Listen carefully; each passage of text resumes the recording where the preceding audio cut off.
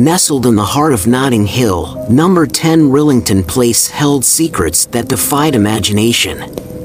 Behind closed doors, a macabre drama unfolded, revealing a sinister figure whose desires led him down a path of darkness and depravity. As each layer of deception was peeled away, a disturbing tapestry emerged, woven with the lives of unsuspecting victims and the twisted mind of a man known as John Christie. Welcome back to the Wicked Pod. Today, we are unveiling the twisted secrets of number 10 Rillington Place and reveal the disturbing tale of John Christie's deadly obsessions. The climax of what has been called the greatest murder mystery of all time developed on the afternoon of March 24, 1953 at a tiny, shabby house in London's Notting Hill area. A Jamaican tenant named Beresford Brown was preparing to redecorate the ground floor kitchen and was looking for a place where he could put up a shelf. When he tapped the wall in the corner, it sounded hollow, and he realized that he was looking at a cupboard that had been covered over with wallpaper. He peeled back a strip of wallpaper from the corner and discovered a hole in the door. He switched on a torch and peeped through. And what he saw was unmistakably the back of a naked woman who seemed to be bending forward with her head between her knees, as if being sick. It explained the offensive smell in the kitchen, not unlike that of a dead rat. The police were there within minutes, so was the pathologist Dr. Francis Camps. The cupboard door was opened, and the seated body was seen to be supported by a piece of blanket which was knotted to her brassiere. The other end of the blanket was part of the covering of a tall object leaning against the wall. A closer look revealed that this was another body. And beyond it, against the back of the cupboard, which had obviously been a coal cellar, there was yet another object that looked ominously like an upright body. The first corpse proved to be that of a rather pretty young woman, with a mark around her throat indicating that she had been strangled to death. A stalactite of mold was growing out of her nose. Medical examination showed she had been dead about a month. Bubbling from her vagina was a large quantity of sperm, about 5 cubic centimeters, suggesting that her killer had either had a tremendous orgasm or had raped her more than once. The second body also proved to be that of a young woman, wearing only a cardigan and vest. She too had been raped and strangled. The body had been placed in the cupboard upside down. Medical examination showed that she had been in the cupboard about 2 months. Body 3 was again of a young woman, upside down and wrapped in a blanket. And, as in the case of body 2, a piece of cloth had been placed between the legs in the form of a diaper. She was wearing only a pink silk slip and bra, with 2 vests. She was 6 months pregnant and had been in the cupboard from 2 to 3 months. These were not the only remains found at number 10 Rillington Place. Beneath the floorboards in the front room, there was another naked body wrapped in a blanket. This proved to be a middle-aged woman who had been dead for between 3 and 4 months. Between her legs, there was also a piece of silk in the position of a diaper. A search of the garden revealed that a bone propping up a fence was a human femur. Digging revealed bones belonging to 2 more female bodies. There was no problem identifying the killer. He was John Reginald Halliday Christie, who had lived in the ground floor flat for the past 15 years and had had the exclusive use of the garden. Christie was described as a tall, thin, bespectacled man with a bald head. The corpse under the floorboards was that of his 54-year-old wife, Ethel. Christie had left the flat 4 days earlier, subletting it to a couple named Riley, from whom he took rent of £8. That same evening, the Jamaican landlord, Charles Brown, had arrived and found the Rileys in occupation. He had ordered them to leave the following morning since Christie had no right to sublet the flat. Now the hunt was on for Christie. The police naturally feared he might commit more sex murders. 1 week later, on March 31st, 1953, a police constable near Putney Bridge thought he recognized a man staring gloomily into the water and asked him if he was Christie. The man admitted it quietly and accompanied P.C. Ledger to the station. He seemed relieved it was over. The finding of the bodies brought to mind another tragedy that had occurred in the same house 5 years earlier. On December 2nd, 1949, the police had found the bodies of 20-year-old Beryl Evans and her 1-year-old daughter, Geraldine, in the wash house outside the back door. The husband, an illiterate laborer named Timothy Evans, had been charged with both murders and hanged. Now everyone was asking the question, was Christie the killer of Beryl and Geraldine Evans? Christie himself answered part of this question a few weeks later when he confessed to strangling Beryl Evans with a stocking. He claimed she had asked him to help her commit suicide. But Christie strongly denied murdering the baby Geraldine. Reg Christie, as he was known, was born in Yorkshire in April 1898, the son of a carpet designer who bullied and ill-treated his family. He was a weak child who was regarded as a sissy by his schoolfellows. He was often ill and frequently in trouble with the police for minor offenses. He was the unlucky type who always seemed to get caught. Christie continued to be a petty criminal. In 1921, he was a postman, and people complained that letters and postal orders failed to arrive. Investigation revealed that Christie had been stealing them, and he was sentenced to 3 months in jail. In 1923, he was put on probation for obtaining money by false pretenses. In 1924, he was sentenced to 9 months for theft. This was too much for Ethel, and she left him. He moved to London and settled down with another woman whom he met on a coach going to Margate. But Christie's dislike of work led to quarrels, and after one of these, he hit her with a cricket bat, almost shattering her skull. For this, he was sentenced to 6 months for malicious wounding. And in 1933, he received another 3 months for stealing the car of a priest who had befriended him. He wrote to Ethel in Sheffield, asking her to come and visit him in prison. When he came out, they again moved in together. Their new home was the small, shabby house at the end of a cul-de-sac called Rillington Place. The rent was 12 shillings and 9 pence a week. In September 1939, Christie became a war reserve policeman, and he became unpopular in the area for his bullying and officious behavior. He loved to run in people for minor blackout infringements. During this period, Ethel often went to visit her family in Sheffield, and in 1943, Christie began to have an affair with a young woman from the Harrow Road police station. Her husband, a soldier, heard about it and went and caught them together at Rillington Place. He beat Christie up and later divorced his wife, citing Christie as correspondent. It may have been this humiliation that led to Christie's first murder. Sometime soon after the divorce scandal, Christie picked up a young Austrian prostitute named Ruth First. She had been stranded in England by the war and took her back to Rillington Place. Ethel was in Sheffield.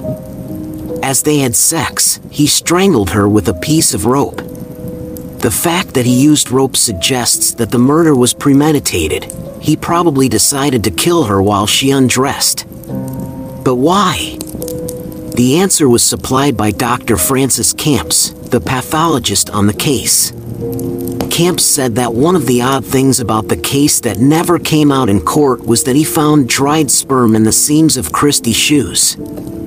For Camps, this showed clearly that Christie had masturbated as he stood over a corpse. And this, in turn, indicates that Christie had to see the corpse to achieve maximum stimulation. In short, he was a necrophile. In fact, he admitted later that the most overwhelming emotional experience of his life was to see the corpse of his grandfather when he was 8 years old. Christie was almost certainly lying when he said he had normal intercourse with Ruth first. In his teens, Christie was the laughingstock of the local youths because he was reputed to be impotent. After a humiliating experience with a local girl, he became known as Reggie No Dick and Can't Do It Christie. With shy, passive women, like Ethel, he could achieve intercourse, although he claims that they had been married for 2 years before they had sex. The same is probably true of the soldier's wife with whom he had an affair. But with most women, he was impotent unless they were unconscious or dead. So when Ruth first came back to his flat, he probably prepared a piece of strangling rope, with a knot at either end, and placed it under the pillow, intending to kill her and make sexual use of the corpse until Ethel came back. In fact, he was interrupted. A telegram arrived shortly after the murder, announcing her return. He had to conceal the body hastily under the floorboards and bury it in the garden at the first opportunity. Now he had killed a woman. The aching sense of inferiority brought to a head by the beating from the angry soldier was assuaged. In December 1943, temptation came his way again. Now no longer a policeman, he worked for a firm called Ultra Radio and met a plump, attractive little woman called Muriel Eady. She told him she suffered from catarrh, and Christie had an idea. He told her he had a cure for catarrh and invited her back to Rillington Place while Ethel was away. The cure, he said, was to lean over a bowl of steaming friar's balsam, with a cloth over the head to keep in the steam. Christie ran a rubber pipe from the gas tap and inserted it under the cloth. Muriel Eady passed out peacefully. Trembling with excitement, Christie moved her onto the bed, removed her clothes, and raped her. Looking at the body, he later described how he experienced a sense of exquisite peace. I had no regrets. Muriel Eady also found her way into the garden. 6 years passed before he killed again, and it is possible the murder was unpremeditated. Timothy and Beryl Evans had moved into the upstairs flat, but they quarreled a great deal. One of the quarrels was about a blonde girl who had moved in with them. The girl had to leave. In one of his confessions, Christie claimed that he strangled Mrs. Evans at her own request, because she wanted to die. There may be an element of truth in this. But what Christie failed to mention is that Beryl Evans had again discovered herself to be pregnant and wanted an abortion. Christie, who loved to swagger, had told Timothy Evans that he had once studied to be a doctor. And Evans asked Christie if he could perform an abortion. What happened next is a matter of conjecture, but the view of Ludovic Kennedy, in his book 10 Rillington Place, is well argued. Christie went into the room where Beryl Evans was waiting for him. She removed her knickers and lay down with her legs apart. Christie inserted a finger, or perhaps a spoon, then was overcome with sexual desire and tried to climb on her. Beryl struggled, Christie strangled her and then raped her. When Timothy Evans came home, Christie told him that his wife had died as a result of the abortion, and that he, Evans, would almost certainly be blamed. Evans, a man of subnormal intelligence, panicked. He allowed Christie to do his thinking for him. And what Christie apparently advised was that the baby should be looked after by some people in Acton, and Evans should vanish. Evans did vanish, to Merthyr Vale in Wales, and spent 10 days with an aunt and uncle. Then he decided to go back to London, to give himself up to the police. They came and found the bodies in the wash house, and Evans was charged with murder. And here we encounter the first mystery of the case. Evans then made a full confession to murdering his wife and baby by strangulation. This was admittedly his second confession. In the first, he had stated that Beryl had died as a result of an abortion performed by Christie. But he repeated his confession to murdering his wife and child the following day. So although he withdrew this second confession a fortnight later, the police had no reason to believe his assertion that the real killer was Christie. At the trial, Christie appeared as a witness for the prosecution, and Evans was hanged on March 9, 1950. Ethel Christie had a strong suspicion, amounting to a certainty, that her husband was somehow involved in the murders. She had noticed his extreme nervousness at the time. She confided her belief to a neighbor, and when Christie came in and caught them discussing the case, he flew into a rage. This could explain why, on December 14, 1952, he strangled her in bed. It could also have been that he experienced a compulsion to commit more sex crimes, and Ethel stood in the way. Christie told her family in Sheffield that she was unable to write because she had rheumatism in her fingers. In mid-January 1953, Christie picked up a prostitute called Kathleen Maloney in a pub in Paddington and invited her back to his flat. As she sat in a deck chair in the kitchen, he placed the gas pipe under the chair. She was too drunk to notice. When she was unconscious, he raped her and put her in the cupboard. The next victim, Rita Nelson, was 6 months pregnant. Christie may have lured her back with the offer of an abortion. She also ended in the cupboard. About a month later, Christie met a girl called Hectorina McLennan, who told him she was looking for a flat. She and her boyfriend actually spent 3 nights in Christie's flat. Now devoid of furniture, Christie had sold it.